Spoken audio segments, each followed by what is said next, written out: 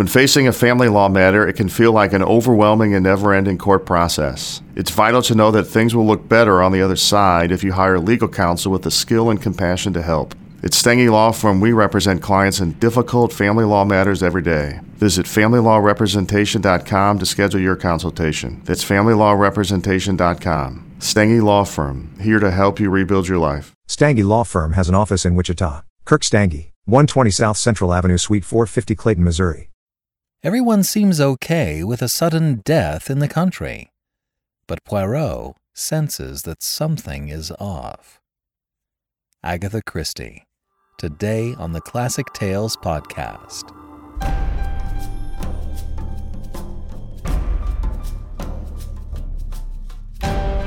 Welcome to the Classic Tales podcast. Thank you for listening. We are proudly supported by our listeners. Please sign up to be a supporter for as little as $5 a month. We'll give you a monthly coupon code for $8 off any audiobook order. Your support helps us to continue making amazing audiobooks and other tools to help improve literacy. Go to ClassicTalesAudiobooks.com and become a financial supporter today. Thank you so much. We've been nominated for 2 huge awards. The Society of Voice Arts and Sciences has nominated our show for Best Podcast, Producer or Host, and 813 by Maurice LeBlanc has been nominated for Best Audiobook in the Mystery category. It's such an honor to be competing with some of the best in the business. If you've been thinking of starting up your own podcast, go to Libsyn.com and put in my promo code Sherlock. You'll get up to 2 months of free podcasting service. I've been with Libsyn for years, and I couldn't be happier with them. So if you're thinking of starting your own show, go to libsyn.com and use my promo code Sherlock. They'll set you up to succeed. And now, to continue our investigations with Hercule Poirot and Agatha Christie. App users can follow along with the attached PDF. And now, The Tragedy at Marsden Manor by Agatha Christie.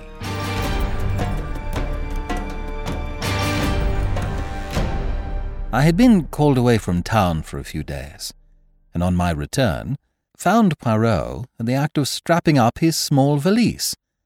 "À la bonne heure, Hastings. I feared you would not have returned in time to accompany me." "You are called away on a case, then?"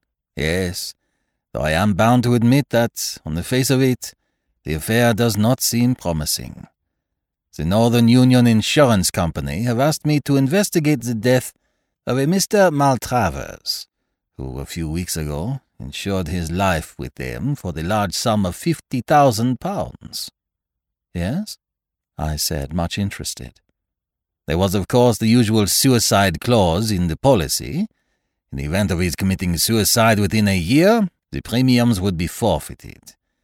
Mr. Maltravers was duly examined by the company's own doctor, and although he was a man slightly past the prime of life, was passed as being in quite sound health. However, on Wednesday last, the day before yesterday, the body of Mr. Maltravers was found in the grounds of his house in Essex, Marsden Manor, and the cause of his death is described as some kind of internal hemorrhage. That in itself would be nothing remarkable, but sinister rumors as to Mr. Maltravers' financial position have been in the air of late, and the Northern Union have ascertained beyond any possible doubt that the deceased gentleman stood upon the verge of bankruptcy. Now that alters matters considerably. Maltravers had a beautiful young wife, and it is suggested that he got together all the ready money he could for the purpose of paying the premiums on a life insurance for his wife's benefit, and then committed suicide. Such a thing is not uncommon. In any case, my friend Alfred Wright, who is a director of the Northern Union, has asked me to investigate the facts of the case, but as I told him, I am not very hopeful of success. If the cause of death had been heart failure, I should have been more sanguine. Heart failure may always be translated as the inability of the local GP to discover what the patient really did die of, but a hemorrhage seems fairly definite. Still, we can but make some necessary inquiries. 5 minutes to pack your bag, Hastings, and we will take a taxi to Liverpool Street. About an hour later, we alighted from a Great Eastern train at the little station of Marsden. Inquiries at the station yielded the information that Marsden Manor was about a mile distant. Poirot decided to walk, and we betook ourselves along the main street. "What is our plan of campaign?" I asked. "First I will call upon the doctor. I have ascertained that there is only one doctor in Marsden, Dr. Ralph Bernard. Here we are at his house." The house in question was a kind of superior cottage, standing back a little from the road. A brass plate on the gate bore the doctor's name. We passed up the path and rang the bell. We proved to be fortunate in our call. It was the doctor's consulting hour, and for the moment there were no patients waiting for him. Dr. Bernard was an elderly man, high-shouldered and stooping, with a pleasant vagueness of manner. Poirot introduced himself and explained the purpose of our visit, adding that insurance companies were bound to investigate fully in a case of this kind. Of course," said Dr. Bernard vaguely. "I suppose, as he was such a rich man, his life was insured for a big sum." "You consider him a rich man, doctor?" The doctor looked rather surprised. "Was he not? He kept 2 cars, you know, and Marsden Manor is a pretty big place to keep up, although I believe he bought it very cheap." "I understand that he had had considerable losses of late," said Poirot, watching the doctor narrowly. The latter, however, merely shook his head sadly. "Is that so? Indeed. It is fortunate for his wife, then, that there is this life insurance. A very beautiful and charming young creature, but terribly unstrung by this sad catastrophe. A mass of nerves, poor thing. I have tried to spare her all I can, but of course the shock was bound to be considerable." "You had been attending Mr. Maltravers recently?" "My dear sir, I never attended him." "What?" "I understand Mr. Maltravers was a Christian Scientist, or something of that kind." "But you examined the body?" "Certainly. I was fetched by one of the under-gardeners." "And the cause of death was clear?" "Absolutely. There was blood on the lips, but most of the bleeding must have been internal." "Was he lying where he had been found?" "Yes. The body had not been touched. He was lying at the edge of a small plantation. He had evidently been out shooting rooks. A small rook rifle lay beside him. The hemorrhage must have occurred quite suddenly. Gastric ulcer, without a doubt." "No question of his having been shot, eh?" "My dear sir, "I demand pardon," said Poirot humbly. "But if my memory is not at fault, in the case of a recent murder, the doctor first gave a verdict of heart failure, altering it when the local constable pointed out that there was a bullet wound through the head." "You will not find any bullet wounds on the body of Mr. Maltravers," said Dr. Bernard dryly. "Now, gentlemen, there is nothing further." We took the hint. "Good morning, and many thanks to you, doctor, for so kindly answering our questions. By the way, you saw no need for an autopsy?" "Certainly not." The doctor became quite apoplectic. "The cause of death was clear, and in my profession we see no need to distress unduly the relatives of a dead patient." And turning, the doctor slammed the door sharply in our faces. "And what do you think of Dr. Bernard, Hastings?" inquired Poirot, as we proceeded on our way to the manor. "Rather an old ass." "Exactly. Your judgments of character are always profound, my friend." I glanced at him uneasily, but he seemed perfectly serious. A twinkle, however, came into his eye, as he added slyly, "That is to say, when there is no question of a beautiful woman." I looked at him coldly. On our arrival at the manor house, the door was opened to us by a middle-aged parlour-maid. Poirot handed her his card, and a letter from the insurance company for Mrs. Maltravers. She showed us into a small morning-room, and retired to tell her mistress. About 10 minutes elapsed, and then the door opened, and a slender figure in widow's weeds stood upon the threshold. "Monsieur Poirot?" she faltered. "Madame." Poirot sprang gallantly to his feet and hastened towards her.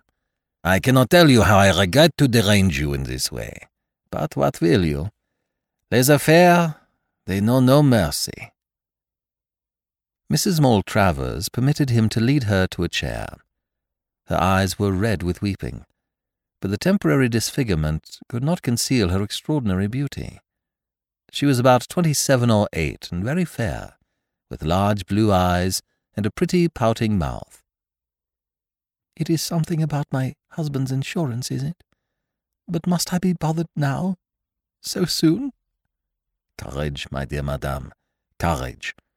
You see, your late husband insured his life for rather a large sum, and in such a case, the company always has to satisfy itself as to a few details.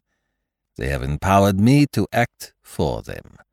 You can rest assured that I will do all in my power to render the matter not too unpleasant for you. Will you recount to me briefly the sad events of Wednesday?" "I was changing for tea when my maid came up. One of the gardeners had just run to the house.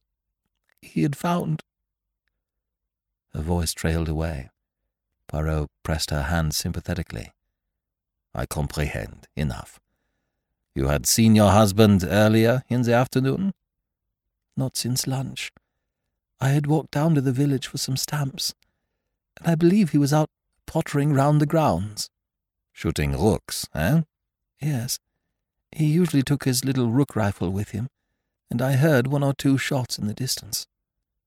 "Where is this little rook rifle now?" "In the hall, I think." She led the way out of the room, and found and handed the little weapon to Poirot, who examined it cursorily. "2 shots fired, I see," he observed, as he handed it back. "And now, madame, if I might see—" He paused delicately. "The servant shall take you," she murmured, averting her head. The parlour-maid, summoned, led Poirot upstairs. I remained with the lovely and unfortunate woman. It was hard to know whether to speak or remain silent. I essayed 1 or 2 general reflections, to which she responded absently, and in a few minutes Poirot rejoined us. "I thank you for all your courtesy, madame. I do not think you need be troubled any further with this matter. By the way, do you know anything of your husband's financial position?" She shook her head. "Nothing whatever. I'm very stupid over business things." "I see. Then you can give us no clue as to why he suddenly decided to insure his life?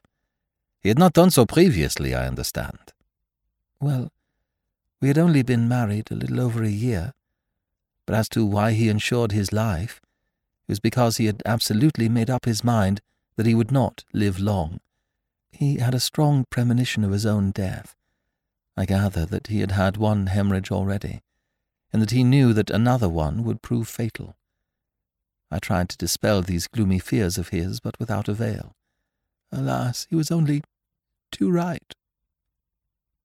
Tears in her eyes, she bade us a dignified farewell. Poirot made a characteristic gesture as we walked down the drive together. "Eh bien, that is that.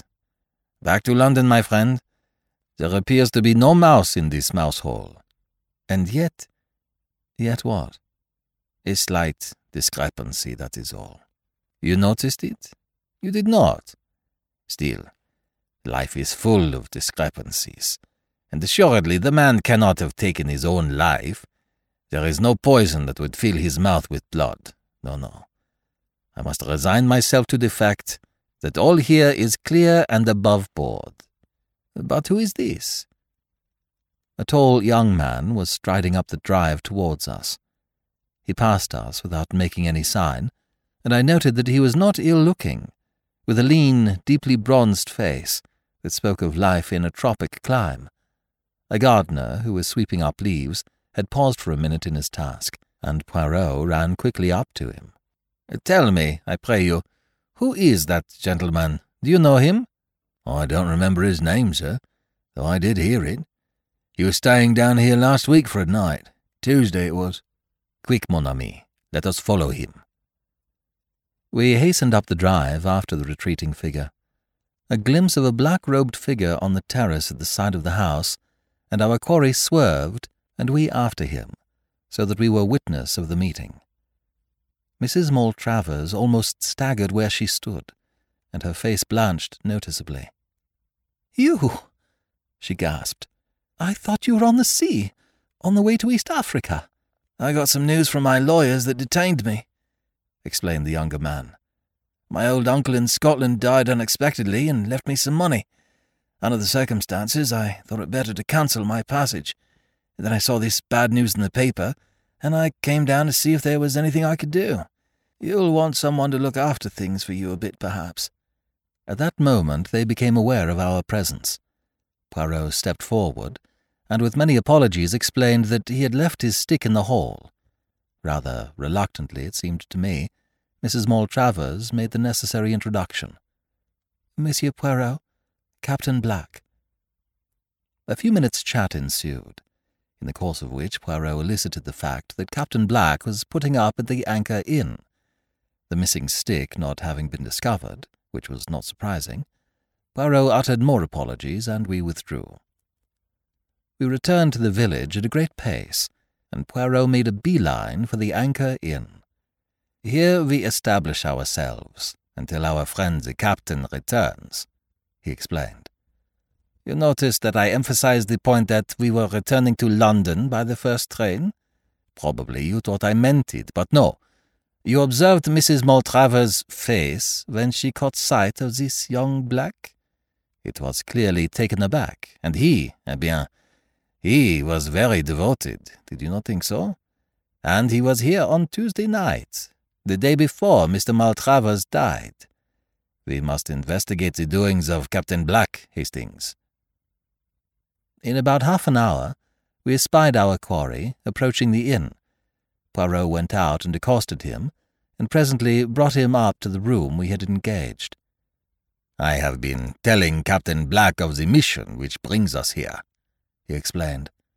"You can understand, Monsieur le Capitaine, that I am anxious to arrive at Mr. Maltravers' state of mind immediately before his death, and that at the same time I do not wish to distress Mrs. Maltravers unduly by asking her painful questions. Now, you were here just before the occurrence, and can give us equally valuable information." "I'll do anything I can to help you, I'm sure," replied the young soldier. "But I'm afraid I didn't notice anything out of the ordinary. You see, although Maltravers was an old friend of my people's, I didn't know him very well myself." "You came down when?" "Tuesday afternoon. I went up to town early Wednesday morning, as my boat sailed from Tilbury about 12 o'clock, but some news I got made me alter my plans, as I dare say you heard me explain to Mrs. Maltravers." "You were returning to East Africa, I understand." "Yes. I've been out there ever since the war. A great country." "Exactly. Now, what was the talk about at dinner on Tuesday night?" "Oh, I don't know. The usual odd topics. Maltravers asked after my people, and then we discussed the question of German reparations. And then Mrs. Maltravers asked a lot of questions about East Africa, and I told him one or two yarns. That's about all, I think." "Thank you." Poirot was silent for a moment. Then he said gently, "With your permission, I should like to try a little experiment. You have told us all that your conscious self knows. I want now to question your subconscious self." "Psychoanalysis, what?" said Black, with visible alarm. "Oh, no," said Poirot, reassuringly. "You see, it is like this. I give you a word. You answer with another, and so on. Any word, the first one you think of. Shall we begin?" "All right," said Black slowly, but he looked uneasy. "Note down the words, please, Hastings," said Poirot. Then he took from his pocket his big turnip-faced watch and laid it on the table beside him. "We will commence. Day." There was a moment's pause, and then Black replied, "Night." As Poirot proceeded, his answers came quicker. "Name," said Poirot. "Place." "Bernard." "Shore." "Tuesday." "Dinner." "Journey." "Ship." "Country." "Uganda." "Story." "Lions." "Rook rifle." "Farm." "Shot." "Suicide." "Elephant." "Tusks." "Money." "Lawyers." "Thank you, Captain Black. Perhaps you could spare me a few minutes in about half an hour's time?" "Certainly." The young soldier looked at him curiously and wiped his brow as he got up. "And now, Hastings," said Poirot, smiling at me as the door closed behind him. "You see it all, do you not?" "I don't know what you mean." "Does that list of words tell you nothing?" I scrutinized it, but was forced to shake my head. "I will assist you. To begin with, Black answered well within the normal time limit, with no pauses, so we can take it that he himself has no guilty knowledge to conceal. Day to night, and place to name, are normal associations. I began work with Bernard, which might have suggested the local doctor, had he come across him at all. Evidently he had not. After our recent conversation, he gave dinner to my Tuesday, but journey and country were answered by ship and Uganda, showing clearly that it was his journey abroad that was important to him, and not the one which brought him down here. Story recalls to him one of the lion stories he told at dinner.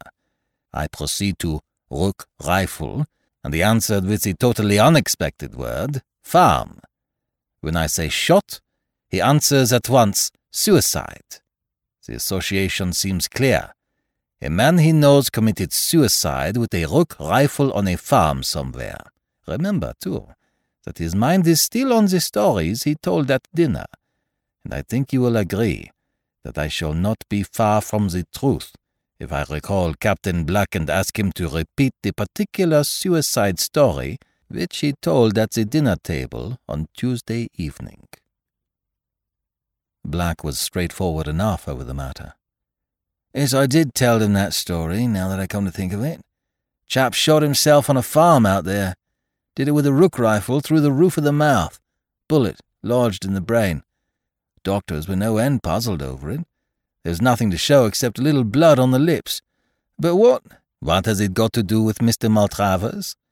You did not know, I see, that he was found with a rook rifle by his side." "You mean my story suggested to him? Oh, but that is awful." "Do not distress yourself. It would have been one way or another. Well, I must get on the telephone to London." Poirot had a lengthy conversation over the wire, and came back thoughtful. He went off by himself in the afternoon, and it was not until 7 o'clock that he announced that he could put it off no longer, but he must break the news to the young widow. My sympathy had already gone out to her unreservedly. To be left penniless, and with the knowledge that her husband had killed himself to assure her future, was a hard burden for any woman to bear. I cherished a secret hope, however, that young Black might prove capable of consoling her after the first grief had passed. He evidently admired her enormously. Our interview with the lady was painful. She refused vehemently to believe the facts that Poirot advanced, and when she was at last convinced, broke down into bitter weeping. An examination of the body turned our suspicions into certainty. Poirot was very sorry for the poor lady, but after all, he was employed by the insurance company, and what could he do? As he was preparing to leave, he said gently to Mrs. Maltravers, "Madame, you of all people should know that there are no dead." "What do you mean?" she faltered, her eyes growing wide. "Have you never taken part in any spiritualistic seances? You are mediumistic, you know." "I have been told so. But you do not believe in spiritualism, surely?" "Madame, I have seen some strange things. You know that they say in the village that this house is haunted." She nodded, and at that moment the parlour-maid announced that dinner was ready. "Won't you stay and have something to eat?" We accepted gratefully, and I felt that our presence could not but help distract her a little from her own griefs. We had just finished our soup when there was a scream outside the door and the sound of breaking crockery. We jumped up. The parlour-maid appeared, her hand to her heart. "It was a man standing in the passage." Poirot rushed out, returning quickly. "There is no one there." "Isn't there, sir?" said the parlour-maid weakly. "Oh, it did give me a start." "But why?" She dropped her voice to a whisper. I thought it was the master. It looked like him." I saw Mrs. Maltravers give a terrified start, and my mind flew to the old superstition that a suicide cannot rest. She thought of it too, I am sure, for a minute later she caught Poirot's arm with a scream. "Did you hear that? Those 3 taps on the window. That's how he always used to tap when he passed round the house." "The ivy," I cried. "It was the ivy against the pane." But a sort of terror was gaining on us all. The parlour-maid was obviously unstrung, and when the meal was over, Mrs. Maltravers besought Poirot not to go at once. She was clearly terrified to be left alone. We sat in the little morning-room. The wind was getting up, and moaning round the house in an eerie fashion. Twice the door of the room came unlatched, and the door slowly opened, and each time she clung to me with a terrified gasp. "Ah, but that door, it is bewitched," cried Poirot angrily at last. He got up and shut it once more, then turned the key in the lock. "I shall lock it, so." "Don't do that," she gasped. "If it should come open now—" And even as she spoke, the impossible happened. The locked door slowly swung open. I could not see into the passage from where I sat, but she and Poirot were facing it. She gave one long shriek as she turned to him. "You saw him! There! In the passage!" she cried. He was staring down at her with a puzzled face, then shook his head. "I saw him. My husband. You must have seen him too." "Madame, I saw nothing. You are not well. Unstrung." "I am perfectly well. Oh, God!" Suddenly, without any warning, the lights quivered and went out. Out of the darkness came 3 loud raps. I could hear Mrs. Maltravers moaning. And then I saw. The man I had seen on the bed upstairs stood there facing us, gleaming with a faint, ghostly light. There was blood on his lips, and he held his right hand out, pointing. Suddenly a brilliant light seemed to proceed from it. It passed over Poirot and me, and fell on Mrs. Maltravers. I saw her white, terrified face, and something else. "My God, Poirot!" I cried. "Look at her hand! Her right hand! It's all red!" Her own eyes fell on it, and she collapsed in a heap on the floor. "Blood!" she cried hysterically. "Yes, it's blood! I killed him! I did it! He was showing me, and then I put my hand on the trigger and pressed. Save me from him! Save me! He's come back!" Her voice died away in a gurgle. "Lights!" said Poirot briskly. The lights went on as if by magic. "That's it," he continued. "You heard, Hastings? And you, Everett? Oh, by the way, this is Mr. Everett. Rather a fine member of the theatrical profession. I phoned to him this afternoon. His makeup is good, isn't it? Quite like a dead man. And with a pocket torch and the necessary phosphorescence, he made the proper impression. I shouldn't touch her right hand if I were you, Hastings. Red paint marks so. When the lights went out, I clasped her hand, you see. By the way, we mustn't miss our train. Inspector Japp is outside the window. A bad night, but he has been able to while away the time by tapping on the window every now and then. You see, continued Poirot, as we walked briskly through the wind and rain, there was a little discrepancy. The doctor seemed to think the deceased was a Christian Scientist, and who could have given him that impression but Mrs. Maltravers? But to us, she represented him as being in a grave state of apprehension about his own health. Again, why was she so taken aback by the reappearance of young Black? And lastly, although I know that convention decrees that a woman must make a decent pretense of mourning for her husband, I do not care for such heavily rouged eyelids. You did not observe them, Hastings? No? As always, I tell you, you see nothing. Well, there it was. There were two possibilities. The Black story suggests an ingenious method of committing suicide to Mr. Maltravers, or did his other listener, the wife, see an equally ingenious method of committing murder? I am inclined to the latter view. To shoot himself in the way indicated, he would probably have had to pull the trigger with his toe, or at least so I imagine. Now, if Maltravers had been found with one boot off, we should almost certainly have heard it from someone. An odd detail like that would have been remembered. No, as I say, I incline to the view that it was a case of murder, not suicide. But I realized that I had not a shadow of proof in support of my theory. Hence the elaborate little comedy you saw played tonight. Even now, I don't quite see all the details of the crime, I said. Let us start from the beginning. Here is a shrewd and scheming woman who, knowing of her husband's financial debacle and tired of the elderly maid she has only married for his money, induces him to insure his life for a large sum, and then seeks for the means to accomplish her purpose.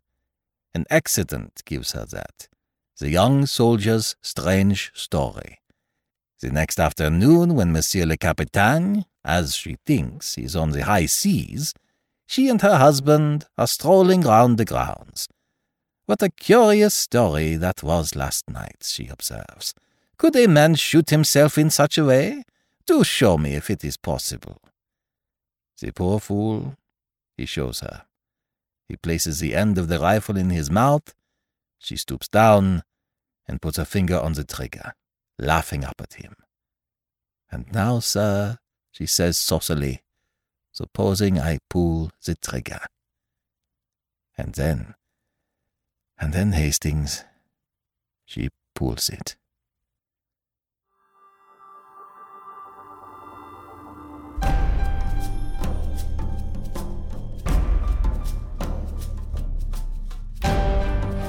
This is B.J. Harrison.